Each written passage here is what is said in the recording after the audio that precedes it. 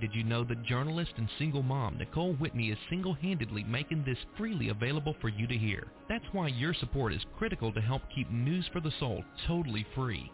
You can help in several ways. Firstly, you can tell everyone you know about News for the Soul. So many people out there still do not know about this totally free, life-changing resource. So do us, yourself, and your friends a favor and pass it on today. Secondly, financial support for News for the Soul helps keep the show going, whether it's through advertising, donations, or purchases of our exclusive audio and video packages, like the one and only spoon bending kit, which will teach you how to bend metal with your mind for real. This support helps keep us on the air. Go to newsforthesoul.com now to find out more. We invite you to help us help the world, and thanks for tuning in. It's listeners like you who have made News for the Soul the #1 life-changing talk radio show in the world, according to Google and AOL. Together, we are already making a difference in our world. So thank you for listening, and thanks in advance for your support.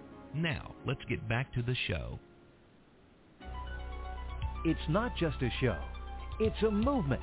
You're listening to News for the Soul, the #1 life-changing radio show in the world, according to Google and AOL, and the largest free life-changing audio resource on the web. We feature the top luminaries in the evolution of human consciousness and have kept all of our shows all free all of the time for the world to hear. In a recent listener survey, News for the Soul listeners responded with overwhelming appreciation and praise, which they summarized with this one powerful statement: News for the Soul is not just a show, it's a movement. Go to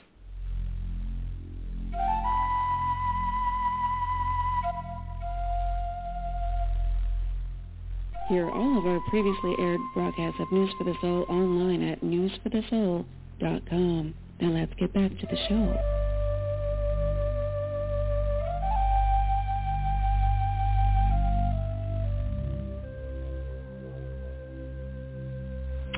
Okay, we're back. We're live. It's, just after noon Pacific time, March 5th. 2014, that's how you know we're live. My microphone just fell apart. That's awesome. You can hear weird clicking in the background. It is all okay. All right, so we were just listening to, out of the archives, epic archive replay of the one and only physicist Tom Campbell, who has invisible friends and is proud to say so. He helped set up the Monroe Institute in the early years, and he's always up for a crazy adventure with me on the air. At one time, he actually did try to teleport himself into my studio live on the air. It was awesome. So look for that in the archives. And we will be sure to get him back on the show, too, shortly, because things are happening here. 90-day, less now, countdown to total transformation on News for the Soul. Lots of new stuff to bring for you, and that includes right now, in this very moment, a new special weekly show on News for the Soul. All things health-related that you could ever want to know, you've got someone to ask now, who has several PhDs, scientist, naturopath, doctor, and just a wealth of information. Dr. Holly is going to be heard on News for the Soul at noon Pacific time, starting today on Wednesdays, and literally 20 years experience, a wealth of training and knowledge, absolutely amazing. Unlimitedchoices.ca. Her full bio is on the homepage there, newsforthesoul.com, and we're ready. She's here. Let's do this thing. Dr. Holly, welcome to News for the Soul. And I'm happy to be here. Yay. It's exciting. I'm excited. You come highly recommended, and I now get to pick your brain about all kinds of things, as do our callers who are already lining up on the lines. But today what I want to do, we want to start with your story, where it begins and how you became focused on health in the first place. Wow. That goes a long ways back. I was born with a chromosomal disorder, a genetic disorder, and it was obviously very misdiagnosed throughout my childhood and young adolescence, and I was on a just huge number of drugs that actually made the problems worse. And because of that, my mother, who was very forward-thinking at the time, went into all the different types of alternative medicines trying to find a solution for the problems I was having. So you could say that's where it started from. I have a chromosomal 3 disorder, which many people actually have on one side. So if you get it just from one parent, it's not a big deal. The other side can compensate. But I'm one of the very few that have it on both sides. Consequently, I don't make various enzymes and hormones and neurotransmitters. I grew up with a lot of seizure activity and things like ADD and dyslexia and all kinds of other issues that just compound the problem. So that's what began. But then in university, I went into teach. I wanted to be an astrophysicist and along the way teach math and physics, but came out as a psychologist, which was a rather interesting turn of events. I found the psychology courses fascinating, and so I kept going along that route and got my first doctorate in psychology. That was the beginning. While you were doing that, were you actually did your mom ever find some answers in alternative health? No, because we were looking at that point, nobody realized I actually had a genetic disorder. So as much as I went through all the different acupuncture, which can be very good for some types of seizures, I went through homeopathic, naturopathic, I went through Edgar Cayce stuff. We just did a whole ton of different things, and none of them ever worked until, which was interestingly enough, I started meditating. And shortly after doing a variety of different types of meditation, we were able to calm the brain down, and I suddenly, hold on a minute, I'm not having seizures anymore. Wow. Yeah. That's bizarre. Yeah, it was. I didn't make a neurotransmitter. One of the primary inhibitory neurotransmitters is called GABA, and I, at that time, made virtually none. I do make significant more now, although not as much as most people do. But that was the problem, and of course, nobody had identified it or recognized it back then.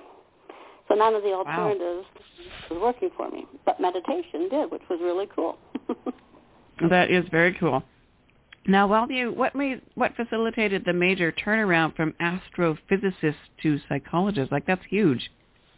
It is. I love statistics. I love numbers. Numbers always made sense to me. Through school, I always took all the advanced courses in math and calculus. I just loved working with numbers. But I had two primary girlfriends in university, and both of them wanted to become psychologists. And I would keep sitting in on their courses with one prof in particular, Jim, that was incredibly humorous. He made everything so much fun and exciting and interesting. And it's like, holy cow, people really do operate very differently, and people do have really interesting challenges. And I just became more and more involved in his courses and what he was doing. At the time, I thought, well, I didn't want to be a therapist, for crying out loud. If people couldn't get their act together, I didn't want to be bothered with it. I had a very limited perspective. But I loved the science component of it. So my first doctorate was in research, design, and analysis, looking at the different neurotransmitters and hormones, et cetera, in the brain and how they impacted, or what the correlation was between the chemicals in the brain and how people thought and made decisions and interpreted the world and responded to it. So how did you go from there to physical health? Because I had to have, well, in my mind, I had to have a really good perception of my physical health. You know, how was diet impacting on me? How did exercise impact on me? How did stress impact on me? Even though I was working actually went from experimental psych into clinical psych and then into counseling psych. So I maneuvered through that. But during that time, I was always looking at what was happening in my body. And it just made a huge amount of sense that if we're looking at how people can go into a dysfunctional mode psychologically, whether it's in cognitive or in emotional personality disorders, etc., shouldn't we be looking at the nutrition that the brain required? It has to make all these neurotransmitters and these hormones and these peptides and these enzymes and keep up with all the different neurons, etc., all the phenomenal amount of glial cells. They require nutrients. The brain requires nutrient to make these things, never mind to keep them going, and yet we never got any training in the nutrition that the brain required. And I thought that was really bizarre. So with my clients, I was regularly sending them off to a naturopath to get different types of blood analysis, urine analysis, naturopathic of assessment. Looking at the gut, my goodness, people that are depressed tend to have tremendous correlation with gut issues. There's got to be something going on here. And so I just kept going along that field and just totally amazed that this wasn't a predominant component of psychology. It just seems very, very bizarre. Then I had an opportunity to go into the naturopathic field. So I went to the naturopathic college and started doing the training there. I did shift over. You made the comment that I was a naturopath. I'm actually not a naturopathic physician. Second year I transferred from naturopathic, or an ND, over to a doctor of natural medicine. Because of that, I was able to design what I thought was a much, much better curriculum. I got to work with top people in the field one-on-one. Then I went and got a whole bunch of individual degrees and designations in that area as well. So working with a doctorate of nutrition and a master's in herbal medicine. I went to India, actually studied in the U.S. and in India for Ayurvedic physician. I did the homeopathy. So I got the full training in each of the different fields rather than just some of a whole bunch of stuff in the naturopathic field. So naturopaths don't like the DNMs, and the DNMs don't like the naturopaths, which is really sad. But let's not get that confused. I am not a naturopathic doctor. I am a doctor of natural medicine, which most people couldn't care less about, but the colleges do. Okay, so can you clarify even more clear what the difference between those two things is? If you go into naturopathic college, there's 6 recognized ones in North America. And like most of your other alternative professions, you will get 2,000 hours of allopathic or MD theory.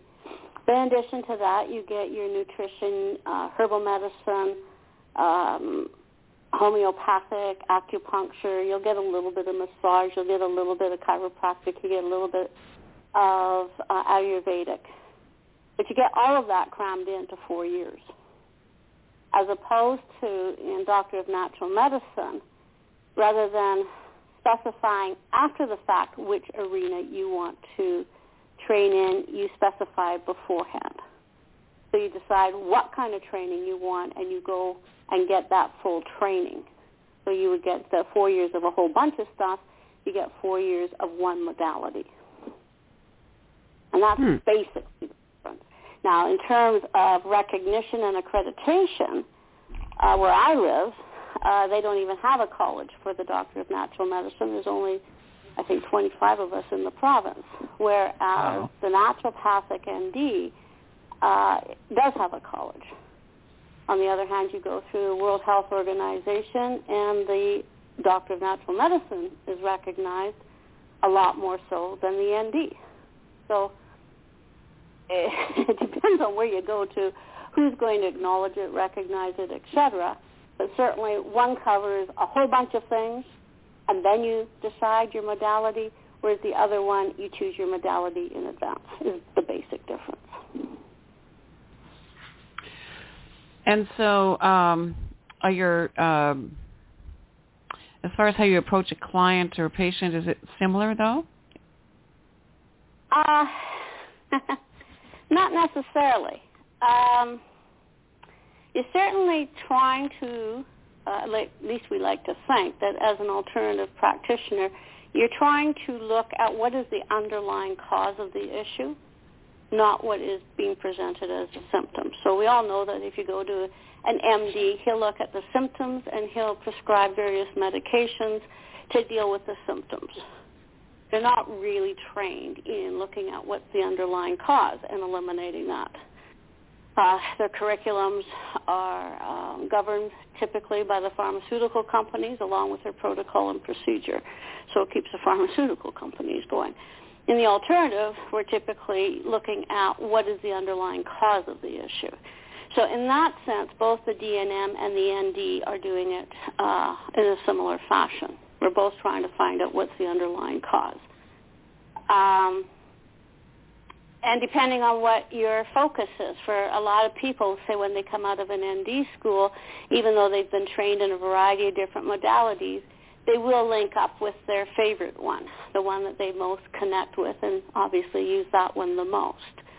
Whereas with the DNM, he's already established that in advance and may arguably have more training in that given field. There's controversy over that. So, yeah, there's a tremendous amount of overlap and similarity. Now, I do probably somewhat different. My company is called Choices Unlimited for Health and Wellness because I not only have the doctorates, the designations, etc., in psychology, but I also have them in the physical medicines, and I also have them in the energetic modalities. I see energy, so I trained in all the energetic modalities as well. And certainly as a psychologist, recognizing the huge impact of the placebo effect, how powerful our belief systems are on how our body responds, reacts, etc., my attitude is always, what is your favorite modality? What really clicks with you? Because whatever your issue is, number one, there can be a whole bunch of causes for your current symptom profile if you want. But in the same vein, there can be all kinds of ways to resolve it. So if I can figure out what your favored modality, which modality you click with, then I can put together a protocol that fits for you, because that combined with your belief system will have a tremendous impact, in my mind. Can you tell me more about the energetic modalities you studied? Well, growing up, I'd often heard of people talking about auras. And so auras were always associated with colors, and I never saw color, but I see the energy around people. Actually, that was one of the funny things for me when I was in naturopathic school. My partner was Farzaneh.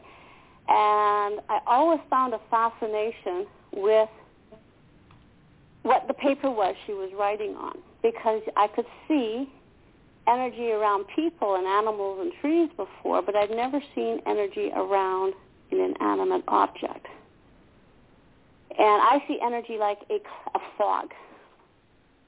And the fog, just how thick it is, how dense it is, whether it's got knots, whether it's got holes, whether it's got shooting arrows out of it, what have you. I could see the energy, but no color. So to go back for a second, I thought everybody saw what I did until my mid-20s, and I realized people didn't see even what I saw, never mind the color. Anyway, going back to Farzaneh, because I always thought that was an interesting story for me. When Farzaneh would write on paper in class, so that her attention was on the overhead, on the professor, on whoever, the energy around her paper was very minute.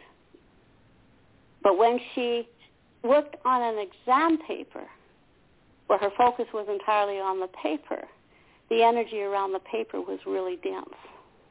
I found that fascinating. Number one, I'd never seen energy around inanimate objects before.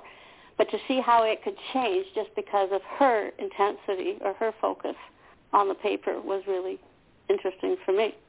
Anyways, apart from all that, because realized I saw an energy that most people didn't see, I started studying different types of energy modalities, from everything from Reiki to Theta and everything in between, to look for the commonalities, to look for how they interpreted it, how they understood it.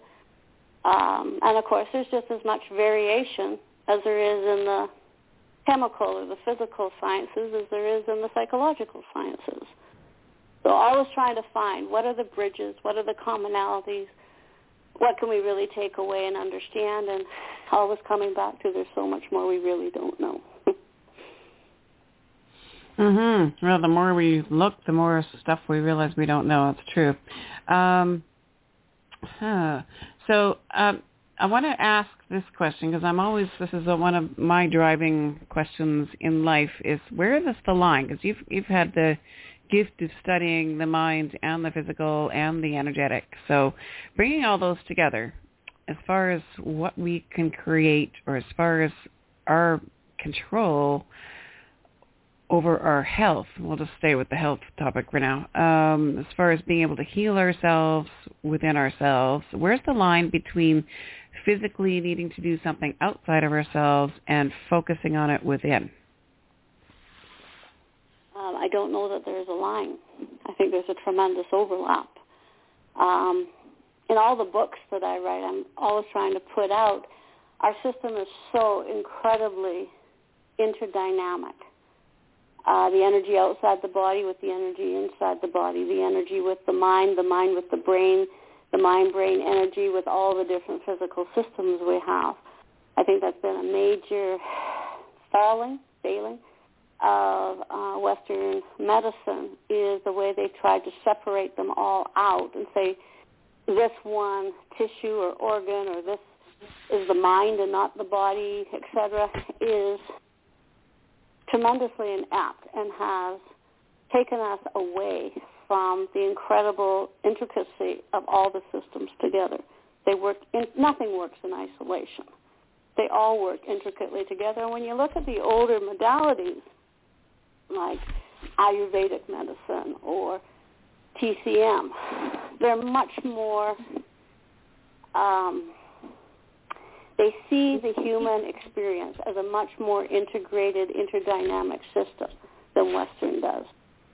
So that's one of the reasons I come back to Choices Unlimited. We need to be able to look at the whole system, from the most energetic, subtle energies to the most concrete, physical aspects of who we are and everything in between, because they're all interrelated. And you can't have an impact on one without it impacting to some degree on another.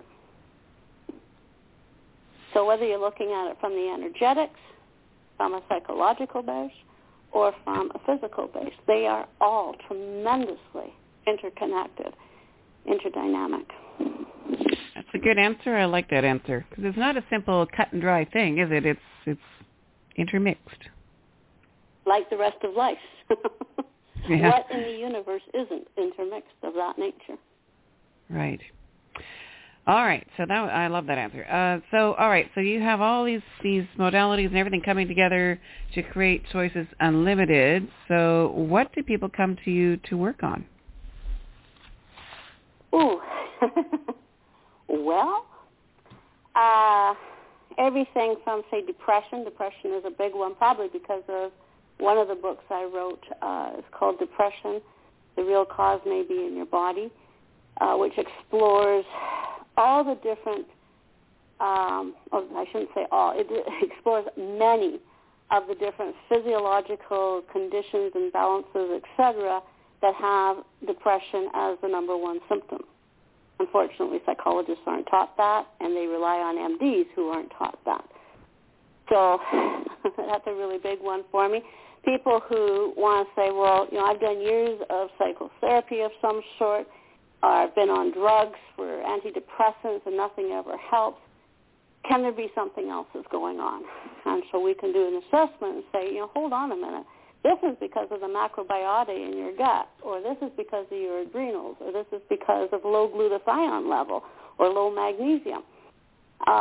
This isn't a psychological issue at all. The psychological component is the end result of all these other things going on. So I get a lot of that. But I get right through from MS to cancers to hypertension, cholesterol issue. Of course, my book I just finished writing is on the cardio system and how many myths there are about that system and cholesterol.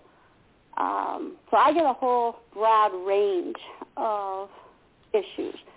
I've got one, a beautiful situation, or at least I think it's evolved into a beautiful situation. A young lady who the doctors have been working with for 15 years and have caused nothing but problems.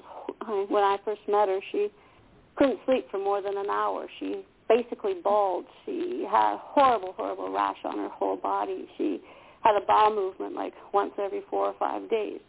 Yeah. And right away, with my system, I was able to assess that she had a chromosomal 18 disorder.